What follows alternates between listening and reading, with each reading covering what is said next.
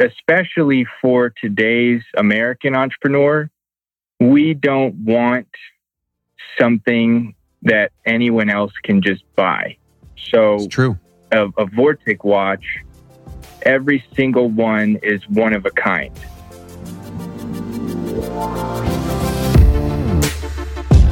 Welcome, everybody. This is For the Love of Money, where we are making you unapologetic about your pursuit of success by sharing the tools, tips, and stories of those who have already made it. My name is Chris Harder, and each week I will bring you incredible guests in order to prove that when good people make good money, they do great things.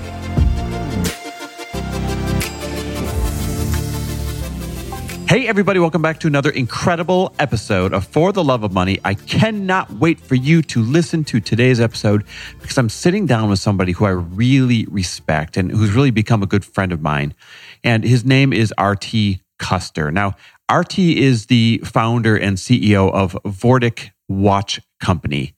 And some of you know what that is already. Some of you may not have come across Vortic watches yet, but they are these incredible 100-plus-year-old pocket watches that are reclaimed, found from like scrap piles, and turned into modern-day wristwatches without losing any of the integrity of this 100-year-old watch that it is. And they are absolutely amazing, one-of-a-kind pieces of functional art. And he's turned this company, this idea that nobody else was doing, he's turned this company into a multi-million-dollar company. And that's why I wanted to interview him today, is he is literally a walking metaphor for so many of you to be inspired by, because he started this company with an idea in college. And is he and a buddy, just a couple of college kids, that said, nobody's doing this. This would be a really cool idea. Where do we get the money? They found a way to get the money. You're going to hear the story when he tells it. And he's a metaphor for taking any crazy idea you have and turning it into a success story. And so I'm excited for you to listen, not only for the inspiration, not only for some of the history lessons that he shares with you on what entrepreneurs can learn from history, but also from some of the struggles that he's had along the way of building this thing. And last but certainly not least, I cannot wait for you to hear the amazing charitable initiative that he is doing, that he is working with for veterans. I'm not going to spill the beans right now, but you're going to absolutely love what he's doing. So get ready, listen up, because this episode is so dang valuable. All right, RT Custer, my friend, how you doing, brother? I am doing awesome, Chris. Thanks for having me.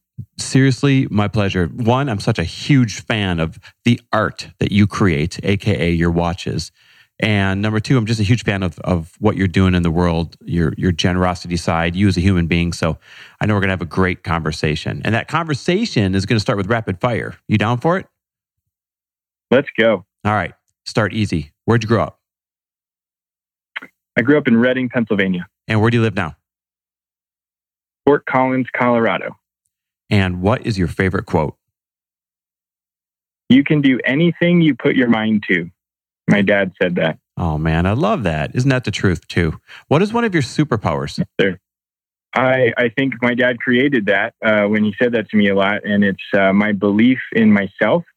I feel like a lot of people have like self-limiting beliefs and that kind of stuff. And I've never been able to relate to that feeling. Like I just know that I'll figure it out. Like I know I can do it. Whatever's in front of me, it might be hard, but I'll figure it out. Man, I love that. I've seen that side of you too. What's one of your favorite books? Building a Story Brand. I think Don Miller. Oh, that's a really good one. What's one thing you're challenged by right now? Man, it's a great question. So I feel like I'm trying and I want to do everything. Like I have so many irons in the fire and I want to say yes to everything and do everything.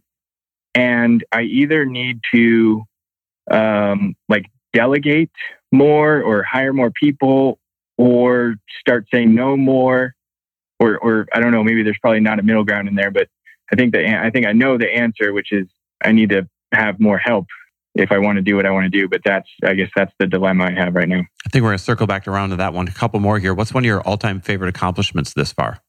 I would have to say removing myself from day-to-day operations at my company. It's taken me 6 years to figure that out. And now, even though I know my last answer was I got a lot of stuff going on, I kind of have those first world problems of like, the business can operate without me, which is just it's such an amazing accomplishment. And, I'm really proud to say that I finally figured that out. It's a big step for every entrepreneur. 2 more of them. What's something generous you've done recently? Well, I'm sure we'll talk about it a little more, but there's we're donating 10% of the proceeds of our military edition. So we're donating 10% of the proceeds of our military edition to the Veterans Watchmaking Initiative. And I committed to that. Like I flew out to that organization headquarters and sat down with them and got that all figured out. And so that's, haven't written the check yet, but committed to do it, which is really, really exciting. Man, that's really cool. And last but not least, what are you grateful for today? I am grateful for my support system. That's one, my girlfriend, Lindsay. I mean, she's my rock. I mean, everything, like we're both entrepreneurs and she puts up with me working all the time and always talking about work. And, I the same for her as well. And then of course, like I said, my team at Vortic and them being able to operate without me and help me build this company, not alone, so my support system in its entirety. Man, I love that. Okay, so let's dive a little bit deeper now. And I want to start by diving deep on these watches that you create, because I want the listeners to really understand how cool this is. And the reason why I wanted to have you on is it's an example that you can create an incredible multi-million-dollar company out of anything that you're passionate about. I mean, anything. And this is such a great metaphor for that. So I'll give my Cliff Notes version, and then I want you to clean it up. The reason I think they're so cool is you take these 100-year-old plus forgotten pocket watches, for lack of a better term, and you basically turn them into really incredible, one-of-a-kind wristwatches. I'm a watch guy, and it's one of my all-time favorite watches that I wear, and it's the one that gets the most questions when I wear it.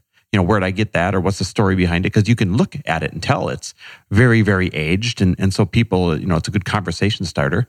And I think I like it because I don't think most people know this about me, but I love trains, right? So I picture the old school train conductors pulling out their pocket watch and using it for accuracy. And then somehow it ends up in your hands 100 years later and it's on my wrist. That's what I picture anyways. I know it's probably a romantic picture of it, but I think that's why they excite me so much. So where in the heck did this crazy idea come from? And what more do you want us to know about this company? Yeah, I mean, I think you just sold the heck out of it. I mean, that's pretty much what we do. It's sorry, I'm just such a fan of it. Yeah, no, I appreciate it. It's still exciting for me too. So that's really what we try to do is build conversation pieces. I mean, every watch is one of a kind, and that story that you just told, I mean, it's fairly accurate. I mean, the pocket watches that we use to build our wristwatches are about 100 years old, and they were probably used by somebody on the railroad or, somebody in a bank back then that had to tell the time and keep up with their appointments. And I mean, this is like the early 1900s, right? So the only two ways to tell time was a pocket watch and a clock. So it was a different time back then. And I like to think that my customers, look at this thing and try to think back to what happened back then and what their pocket watch might have gone through and seen in its life before they got it. There's so many romantic stories like that. I just think it's awesome. But to answer your question, the idea came from really simple place. My friend and I, we wanted to make a watch that was actually made in the United States, like 100% made in USA. And it was kind of like a college project. We were studying at Penn State at the time.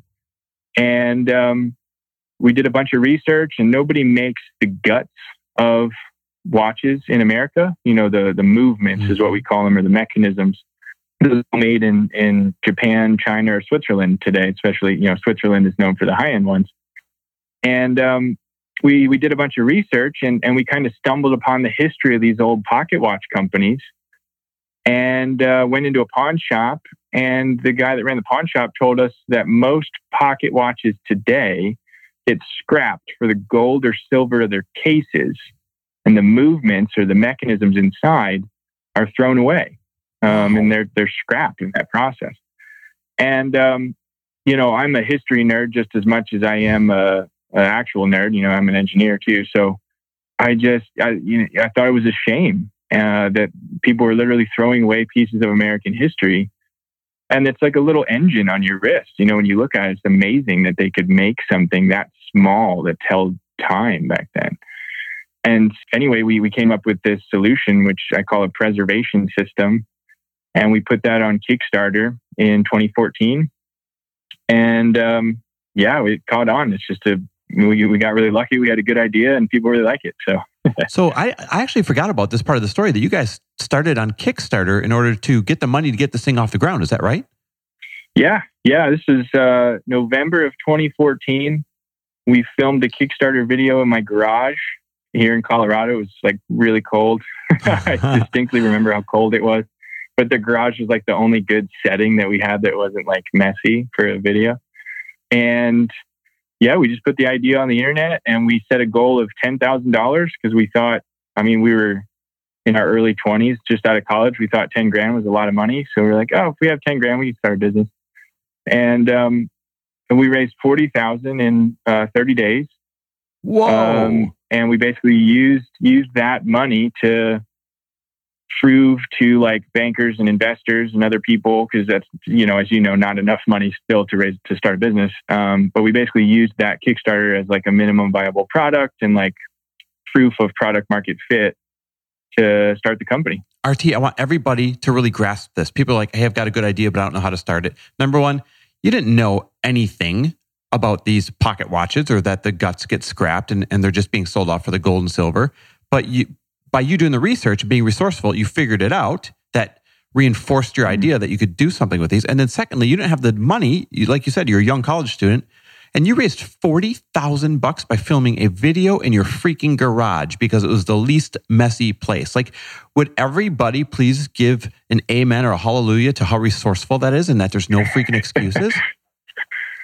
In hindsight, it probably looks really sexy. In the moment, it was three dudes freezing our butts off in a garage, drinking some high percentage beers because we were trying to stay warm. But I'm so glad you're painting this picture because, like you said, it does look like a romantic story to everyone else, but it feels like garbage in the moment, doesn't it? Yeah. Well, I think that's the journey that is entrepreneurship, right? You don't realize what you've done until you look behind you and see what you've left in your wake. And the wake is not a nice, smooth stream. Yeah, that's so true. That's a really good quote right there too. You don't know what you've done until you look behind you into the wake. That's amazing. So why was it important to you that you found out that these watches were 100% made in the USA?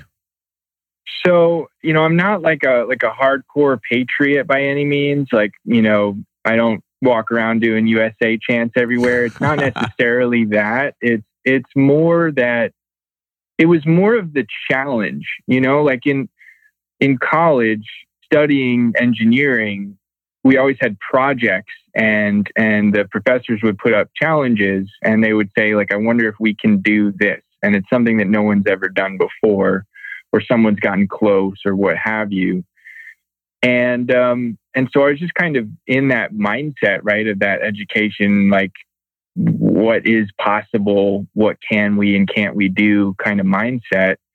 We did, like I said, we did that research and we couldn't find anyone really making everything in America. There's watches at that time that were assembled in America using foreign and domestic components, but no one like really trying to make everything and really putting an emphasis on that. And so that was just where the idea came from, Chris. That was kind of the inspiration. Once we found out the history of these pocket watches and came up with what we call the American Artisan series, which the industry calls a pocket watch conversion. You're just taking a pocket watch, turning it into a wristwatch. Once we really had that idea and we started talking about it, we and our customers became way more fascinated in that concept than it being 100% made in America. And it is, and that's cool. but it's kind of a qualifier or a quality statement. It's not the marketing that we use. Our marketing is more, custom made to order, 100-year-old piece of American history inside.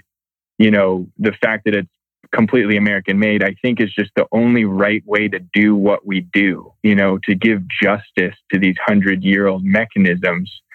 If I put it in a case that wasn't made in America in a level of quality that's worthy of that piece of art that's inside, I wouldn't be doing it justice. I wouldn't be making a quality product. So how accurate are these things? How do you ensure that they're working after 100 years? What's your process? Yeah. So I like to use a lot of car analogies. So what we do is we go out and we have pickers. If you ever seen American Pickers on the History Channel or something like that we have people that basically are digging through estate sales and antique auctions and stuff like that. And we're finding these pocket watches. I was going to ask how you guys find them. So this is like a team of people you dispatch, or you commission them somehow or something? Well, so there's a huge industry of estate buyers, people that go around the country, and a jewelry store or a pawn shop goes out of business, and these guys go in and buy the whole thing. And they flip the Rolexes, they, take the diamonds and sell them to somebody else. They melt down the gold and sell that to someone else. And then the pocket watches, especially the ones that don't have their original cases, make their way to me because I'm kind of the only one in the market for that kind of thing.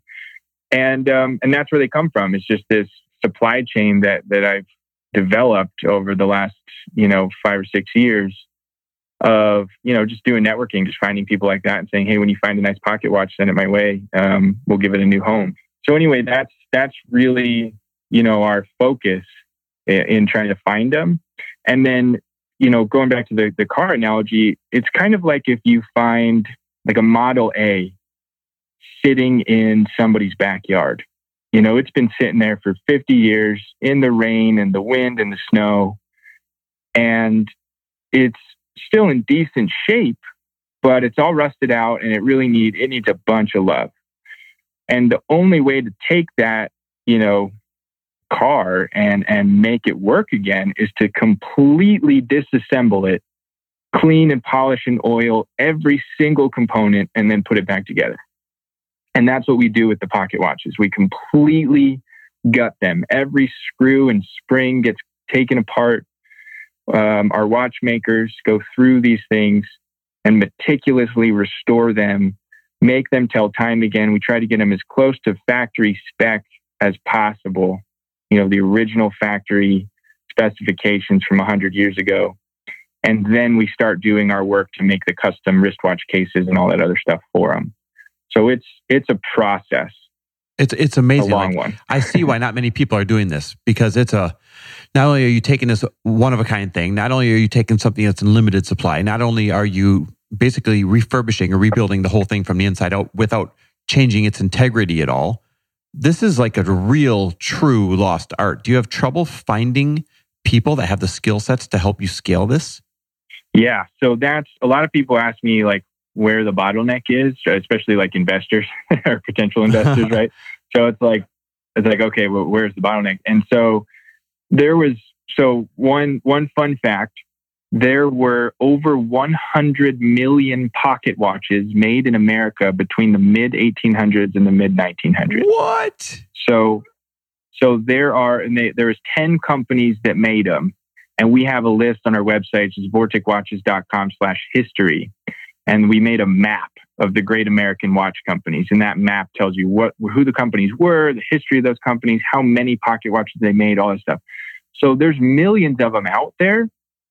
You just have to know where to look. And so that's really my IP in that world is knowing where to look. I have the network of people that are always out there hunting and finding great stuff. And I'm cherry picking the world's best pocket watches, bringing them to Colorado, restoring them, turning them into wristwatches. So that's the first thing. And then to answer your question, the bottleneck, the hardest part is finding the people that know how to restore them.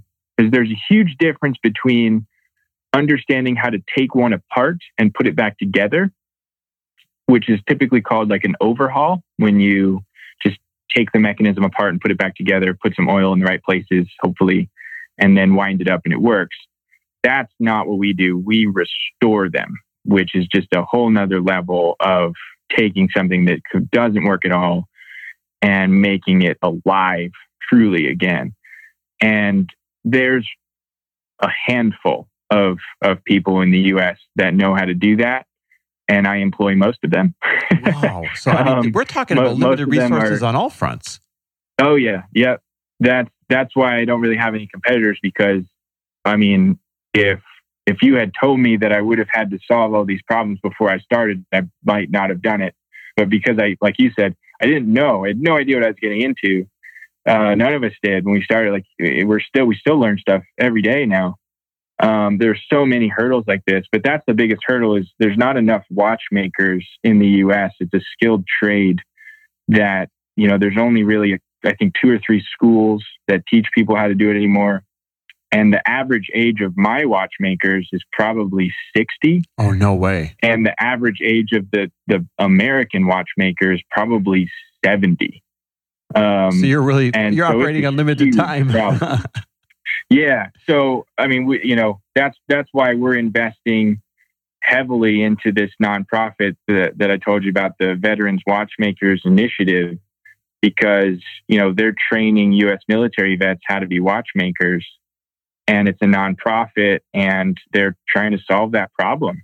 That's because really it's cool. a job that people don't really know about. And obviously, like, when you think about what I do, making a truly American-made watch and preserving history, and like, there's not many nonprofits or charitable causes that like are perfectly on brand for my company, and that is it's just amazing. Like I teared up when somebody first told me about it. I was like, this is absolutely, like, I can help a lot of people. I can give people jobs and purpose, and it's like solve my industry's biggest problem. And all I have to do is go shake this man's hand in Delaware. That is really cool. Let's go there right now. A lot of times we wait till later in the show to talk about some of your generosity initiatives, but this is a really interesting situation. So here you are supporting this charity that gives veterans purpose, but then in return, it's almost like it's supporting you back, or at least will be one day. Is that kind of like one hand washes the other? What a beautiful synchronization of like efforts. Oh, 100%. Yeah, you hit the nail on the head. I mean, I'm not in it just to give them money, although they're obviously worthy of that. I went and visited them just a couple of weeks ago, and I was there on a recruitment mission. I was there to try to, like, everyone in the class, like, I think there's 12 people in his current class. And I told them what we do, and I showed them some prototypes of our new stuff. And I mean, I'm there trying to say, hey, when you graduate, I need more people. I live in Fort Collins, Colorado. It's a beautiful place. You should come out here and work for me, because I need more watchmakers. And so it's a win-win, I think, for us and for other people. I mean, some of these students that he's teaching, they're going off and getting amazing jobs with big jewelry and watch companies like Tiffany and Rolex and Omega. He's training the best of the best. So that's amazing. How are you going to compete with those big companies that want to pluck these veterans? One thing I love about veterans is that you're getting someone who's willing to face any adversity. They're hardworking. Nothing phases them. Yeah. So when they learn this craft, look out, they're unstoppable. How are you going to compete with the big names? Well, financially, I can't. And that's just one thing that I get right to that. When I'm in an interview with a potential watchmaker, I say, hey, if you want to go work for Rolex, they'll pay you a lot more. They'll provide a lot more benefits, all that stuff. But what I do is really cool. Yeah, and there's so much value in that. If you want to, and that's the difference, right? It's when I was talking to Sam, who runs the Veterans Watchmaking Initiative, we were talking about this whole, there's a huge movement in the U.S. to try to provide jobs for U.S. military vets, and he's really focused on providing jobs and opportunity for disabled veterans, especially, which I think is just next level amazing. So I want to talk about him as much as I possibly can forever. But the thing we were talking about is there's a difference between providing someone a job and providing someone purpose. And that the Veterans Watchmaking Initiative is providing these vets with purpose. Yep. They come back and yes, they can go work for any big watch company, or, I mean, a watchmaker also can do other things. Like one of them, I think, is interviewing with NASA right now, doing like high-end equipment and instrument kind of stuff, which is awesome, right? But that person is not just going to get a job. He's going to go work for NASA. Yeah. That's awesome. That's incredible. So that's the difference, right? Because like I used to work for Walmart in corporate, and they do, like, I love what they're doing, hiring like hundreds of thousands of vets, right? But that's a job. They're Walmart's providing them a job, which is great. But it's just punching the clock and doing something there. These men and women that are going through the Veterans Watchmaking Initiative, they come out with an entirely new career that they didn't even know was a thing, that they can make. I mean, they can make an engineer's salary out of a 2-year degree. It's amazing. So this is incredible because you're literally giving people so much purpose and so much to work toward. And one of the things that really strikes me, like tears at my heartstrings, or pulls at my heartstrings, is when people take care of the veterans that took care of us, right? Like the fact that you get to have a watch company, the fact that we get to live in this country, the fact that we get to have the freedom to be entrepreneurs and pursue whatever kind of harebrained idea we want to pursue is because of these individuals that go out there and protect this. So I just think it's one of the most beautiful initiatives ever that you are not only donating to it, but then hiring from it. It's one of the most beautiful full circle moments I've ever seen, I think.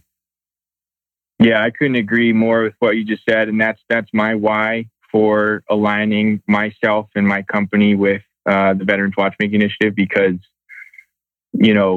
everything you just said, I mean, they provide us the safety and security that we need to wake up every day and go build a business and hire people.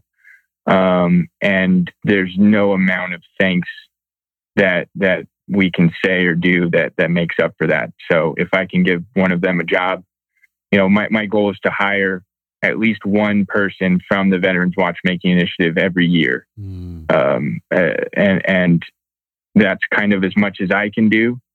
But I know there's other people like me in America that run similar companies that will hopefully do the same. And that's just amazing. So. It's absolutely good. So talk to me about this initiative that you have coming up to support it. You're getting 10% of proceeds from a certain line of watches or something. What you were saying it earlier when we went through rapid fire. Yeah. So we found a pocket watch that was made specifically for the U.S. Army Air Corps during World War II. And this pocket watch was flown on most of the bombers in World War II and was actually used in, the Air Corps and now obviously the Air Force until I think the mid 60s. And the pocket watch was a stopwatch and a pocket watch all in one. So it was used for guidance, obviously timing of, when and where they were.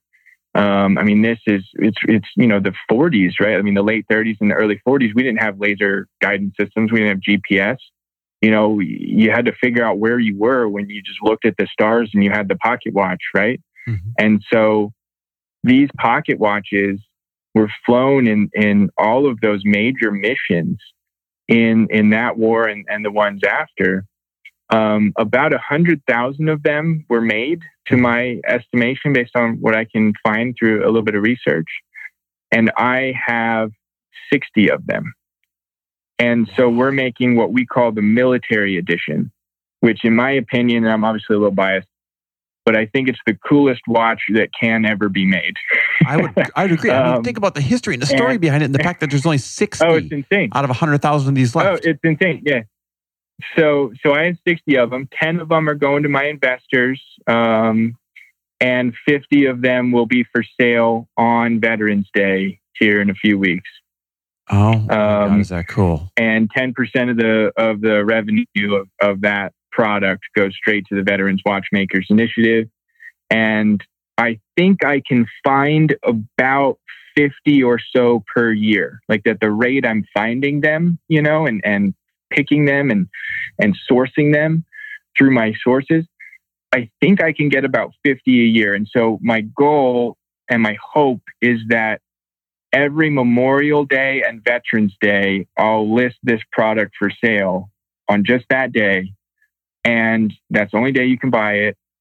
And what the Veterans Watchmaking Initiative is doing is now they're not only getting 10%, but starting next year, those students are going to do the restoration on the pocket watches themselves. Wow. So I'm giving them these pocket watches that I find that were, military battle used in the Air Corps, giving them back to the veterans. They're going to restore them and help me bring this product to life. And we're just going to make as many as we can. And I call it a limited edition, but it's not necessary. The first one will be 1 out of 50. There's only 50 of them, so it'll be serial numbered. Mm-hmm. But in the future, I'm just kind of going to make as many as I find, if that makes sense. And just keep them numbered. Yeah. And so the first one we're calling the first edition, just like a book, right? So this is the first edition. I think it's going to be really exclusive.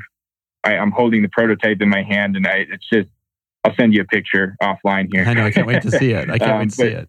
It's just amazing. And so anyway, it's something I've been dreaming about doing for a really long time, is making this product. And I'm so happy that I could partner with them and do something good with this money, right? Is obviously I can create the jobs that are needed to machine, like we're taking a block of titanium and machining it down from scratch here in Fort Collins and turning it into a watch. So I need people to do that, but I also need people to do the restoration on the old movement. So God, is that cool? Hopefully when customers, all right, we're good. I was just going to say, every single thing about this limited edition veterans watch has everything to do with supporting them. It's restored by veterans, used, basically 70 years ago now, we're talking, actually 80 years ago now, we're talking, my gosh, by veterans, right.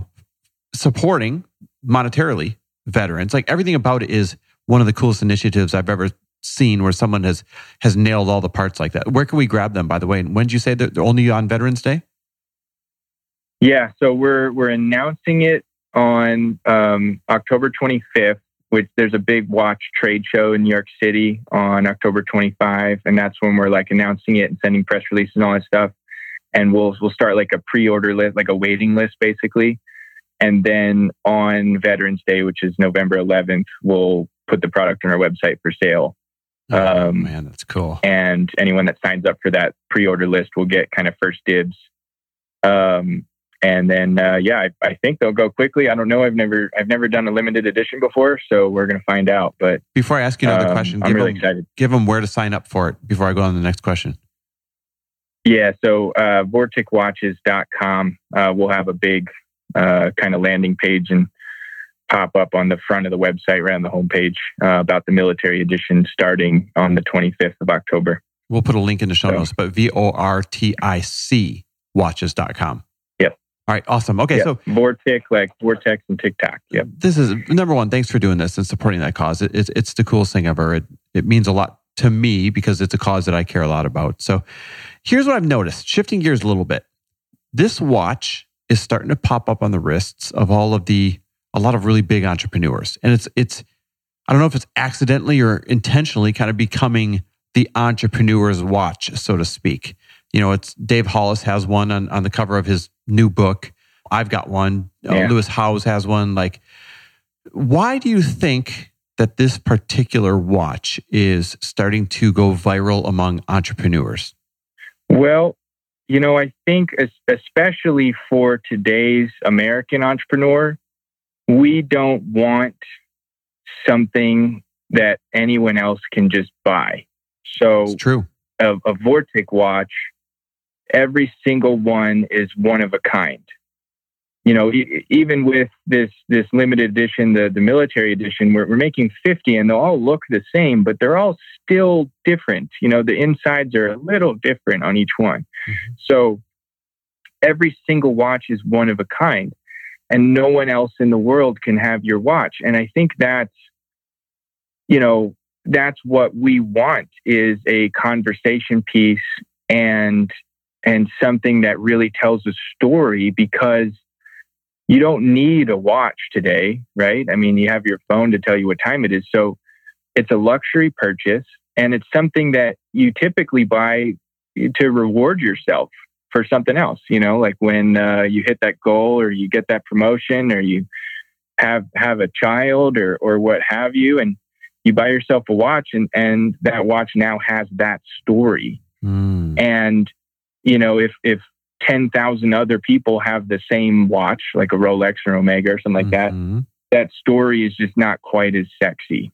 Yeah. In my opinion. I agree with you. So, number one, I agree with you. Number two, I think you nailed it for me personally. If I'm only speaking about myself, it's because I've got other watches that other people have, and watches I paid $10,000, $20,000 for, where I show up to a meeting and other people have the same model. Whereas this, I know I'm showing up with a conversation piece that nobody else has, and it's way less expensive. So it's kind of a cool win-win situation there for me anyways. That's just me, why I like it so much,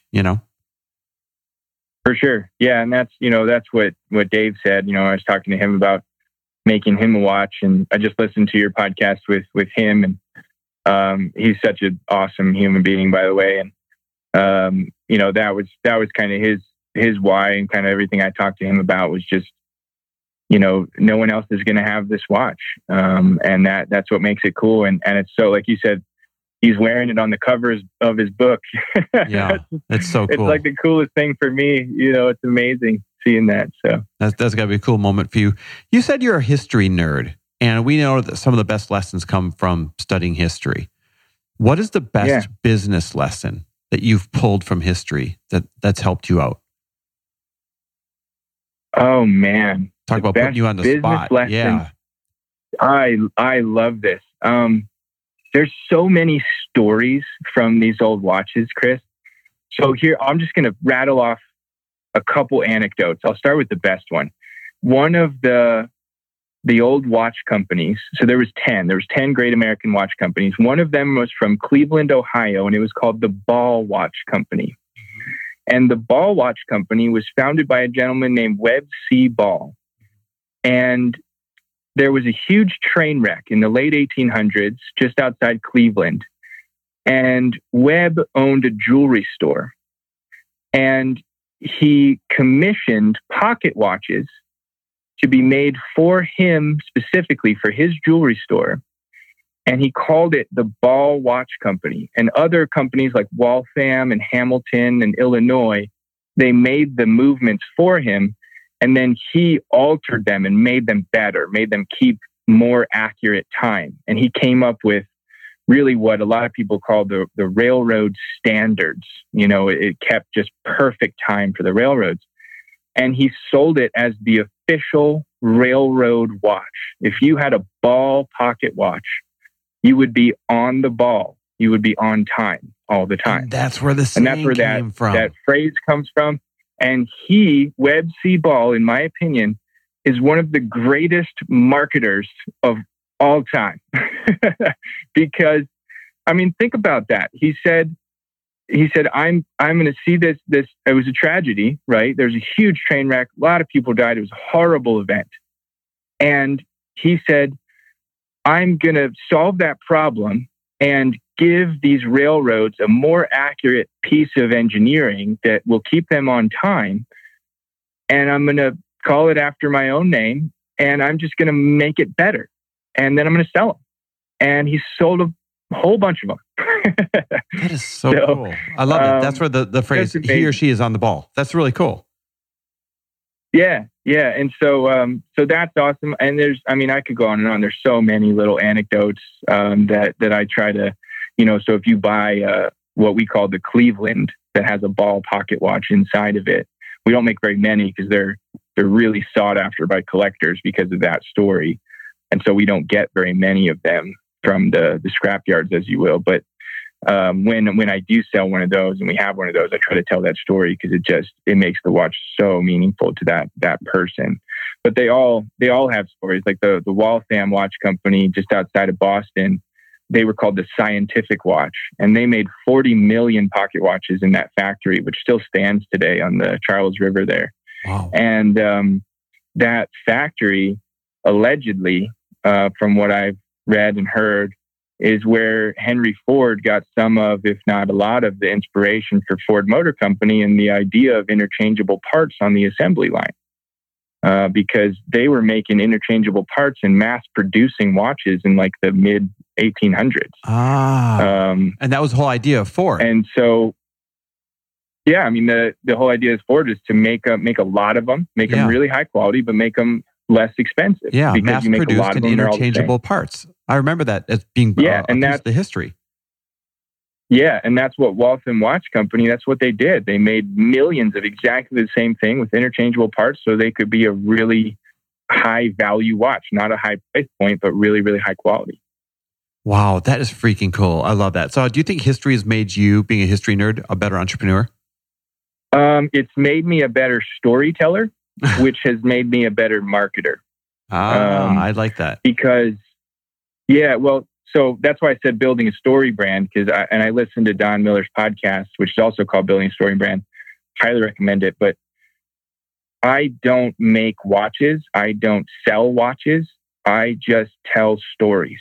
Because I can just tell you, if I'm holding what I call the Cleveland, which is a ball pocket watch that we turned into a wristwatch, and I tell you that story about it, and then I hand it to you, and I say, do you want to buy this? There's only one right answer to that, right? Yeah. I mean, it's just, it sells the watch without, I don't even have to tell you that it's 100% American made, that it's, 102 years old, that it's a titanium case that I cut from a block here in Colorado, and, hand-stitched leather strap. All that other stuff goes out the window when you hear that story, because it's like, yep, I need that one. Oh man, that is awesome. That's true. That's a good lesson for everybody who's out there with any product that they're selling. It doesn't have to be a historical watch.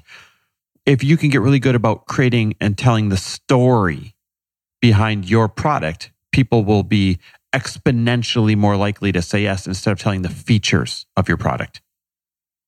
100%. Yeah. And it doesn't necessarily mean the story of the product. It could be the story of how it's made. It could be the story of you, and how you started the company.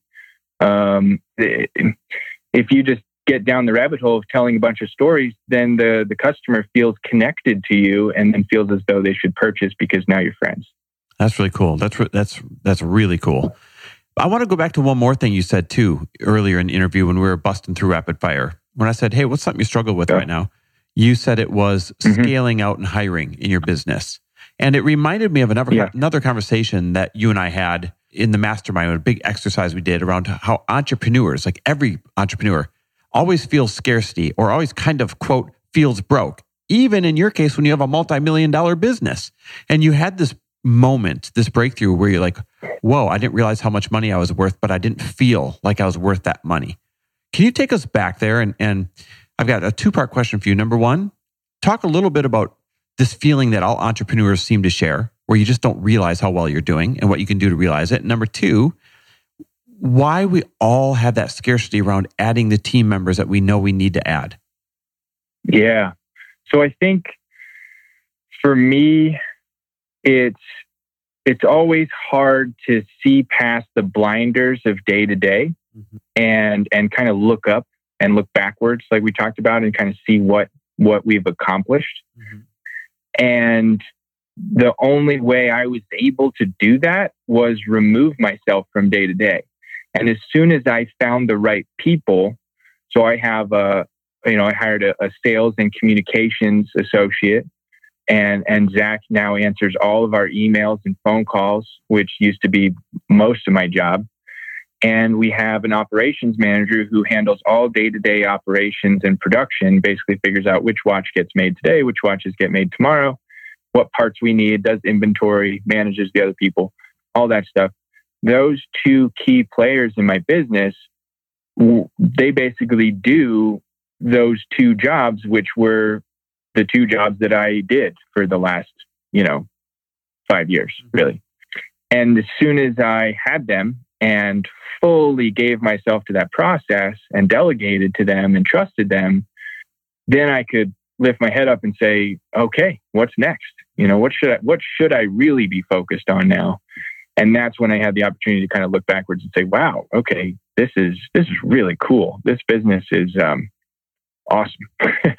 and I think, to answer your second question about that, like when do you hire and how do you do, like for me, like making those decisions is always really stressful, because when I look someone in the eye and I shake their hand and I say, welcome to Vortic Watch Company, I'm so glad you came here to work for me, I am creating a contract with them that every 2 weeks, money will be deposited in their bank account. And I'll tell you, Chris, that the most stressful part about being an entrepreneur for me is making sure that there's always money in the business checking account every 2 weeks that is a larger number than gets auto drafted through QuickBooks to those people. And that's a fear that strikes a lot of entrepreneurs. Because of because of the significance of it affects someone else's life. Well, it's their life, it's their well-being, it's their family's life. A couple of my associates are married and have, either working on kids or thinking about it, and it's there's a lot of other things at play, and a huge ripple effect of missing a payroll. And knock on wood, I have yet to miss a payroll. We've come real close, not recently, but a long time ago, come real close. And man, is that the most stressful thing. And that's the only thing that has ever really, truly kept me up at night is making sure that they all get paid, because I don't care how loyal they are, how cool their job is, or how awesome, our watches are that we make. If they don't get paid, I would not expect them to show up. Yeah. I could never expect them. And that's scary because I need them. Yeah. That's amazing. That's amazing. A lot of people struggle with that. So I appreciate you actually sharing that and being transparent about that. So where are you taking this company? In 5 years from now, what is the dream scenario that you've done with this company? Yeah. So we specialize in creating experiences in the watch industry. Mm-hmm. When you buy a Vortic watch, you are signing up for a roller coaster ride of awesome experiences, from the time that you get the confirmation email to even before that, when you're designing the watch on our watch builder app on the website, where you can completely design one from scratch and have it made to order, to you got it when you got the watch in the mail and it's wrapped in wax, wrapped in burlap paper and wax sealed, to the booklet that's inside that tells you about the watch.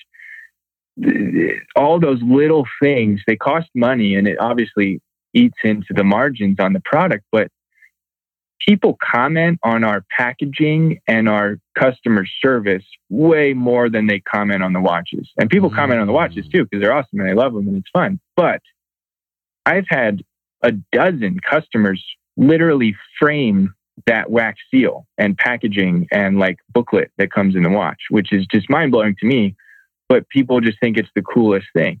And so what I want to do long term is to create those experiences for more people. So I can only make, 500 of these American Artisan Series watches a year. Like the watch that you have, we call it the pocket watch conversion, maybe 500 a year. There's a lot of pocket watches out there. There's not a whole lot of watchmakers. It's a really hard product to make.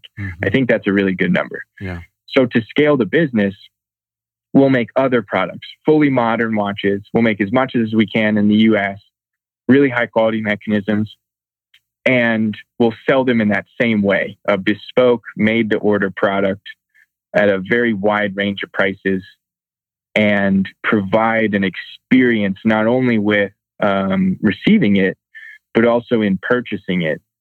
So we're working on some technology where you can basically walk into a jewelry store or a watch shop anywhere in the country, walk up to an iPad that says Vortic above it, and design a custom made to order watch right there in the store that we would make for you in Colorado.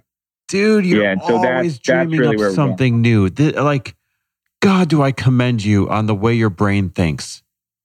The genius of that is that you get to sell through all the retail stores. You get to sell through all the retail stores. You get to make it a unique experience. And you don't have to stock them in the stores.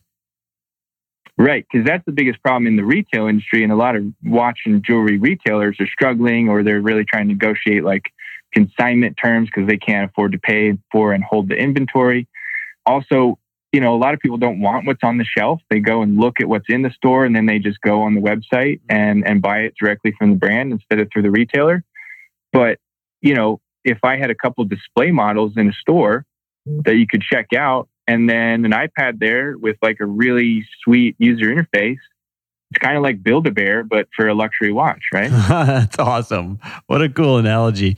Listen, you never cease to amaze me and inspire me to think different and create something incredible out of, let's say, the everyday ordinary. And that's one of my favorite things about you as an entrepreneur is you are not only restoring history, but you're creating history and everything in between. And just know how much of an inspiration you are, man. Thanks. Same goes right back to you. It's really an honor to be on this podcast and to share every second with you here. So I appreciate you. I got 2 questions left for you. One's really easy. Where can we find you? Where can we find the watches? Yeah, so it's Vortic Watches on Instagram and vorticwatches.com, and it's VORTIC watches. And we're going to make sure Vortex and TikTok. Yeah, we're going to make sure we're going to get the link to Vortic Watches, not only in the show notes, but of course out to everybody on Veterans Day, or at least before Veterans Day, so they can pre-register for that really cool limited edition that you're going to be doing that gives back to the veterans. All right, last question for you. I ask everyone this question. Curious what your answer is. Why should people be unapologetic about their pursuit of success? Well, you really have to look at yourself, and I try to do this as much as possible without sounding cliche, and determine why you were put on the planet. And I heard Dave Hollis say something kind of similar, and it's always inspiring, but it's like, whether you're a religious person or you believe in karma, which I'm a firm believer in karma, that if I have, a lot of my ancestors lived to like their 90s and 100. If I have like 90 years on the planet, I gotta do everything that I possibly can do to make it worth it for me and build a great life for my family. And that's really what my parents did for me. I mean, I told you about the quote that my dad always said to me, and my mom and my dad both worked full time and had side hustles themselves. And they created this life and this opportunity for me to go to a great school and have awesome opportunity. And I want to do that for my sons and their sons and daughters and the next generation. I think, we talked about it in the mastermind. It's creating generational wealth, not so you can go out and buy yachts and all that kind of stuff, which, okay, maybe that's fun sometimes, but it's creating generational wealth. The word wealth doesn't have to mean money. Mm-hmm. It could just mean opportunity. And that's what I look at. I want to create generational opportunity for myself, my family, my friends, these amazing employees that I found that work for me now. Like, what if I could create generational opportunity while I'm here? That would be just fantastic. Incredible. Oh my! When you said that, all of a sudden I heard like creating generational security. Like, isn't that the ultimate goal? Yeah. Another great word. Yeah, because it's not necessarily about putting a bunch of money in the bank. It's about that safety, security, opportunity. All those are great words to describe what's in my head floating around right now. Man, I love it. Buddy, I cannot thank you enough for being on the show, not only sharing some of the vulnerable pieces, but really just these great lessons of what we can learn about history and how you can create a company out of something that just did not exist before out of thin air. It's absolutely inspiring. So RT, my friend, I can't thank you enough. Thank you, sir. It's so awesome, Chris. Can't wait to see you again. And just like I said, it's an honor. Looking forward to it, buddy. Thanks for listening. And if you loved this episode and know of someone else who is as successful as they are generous, please pass them on to me.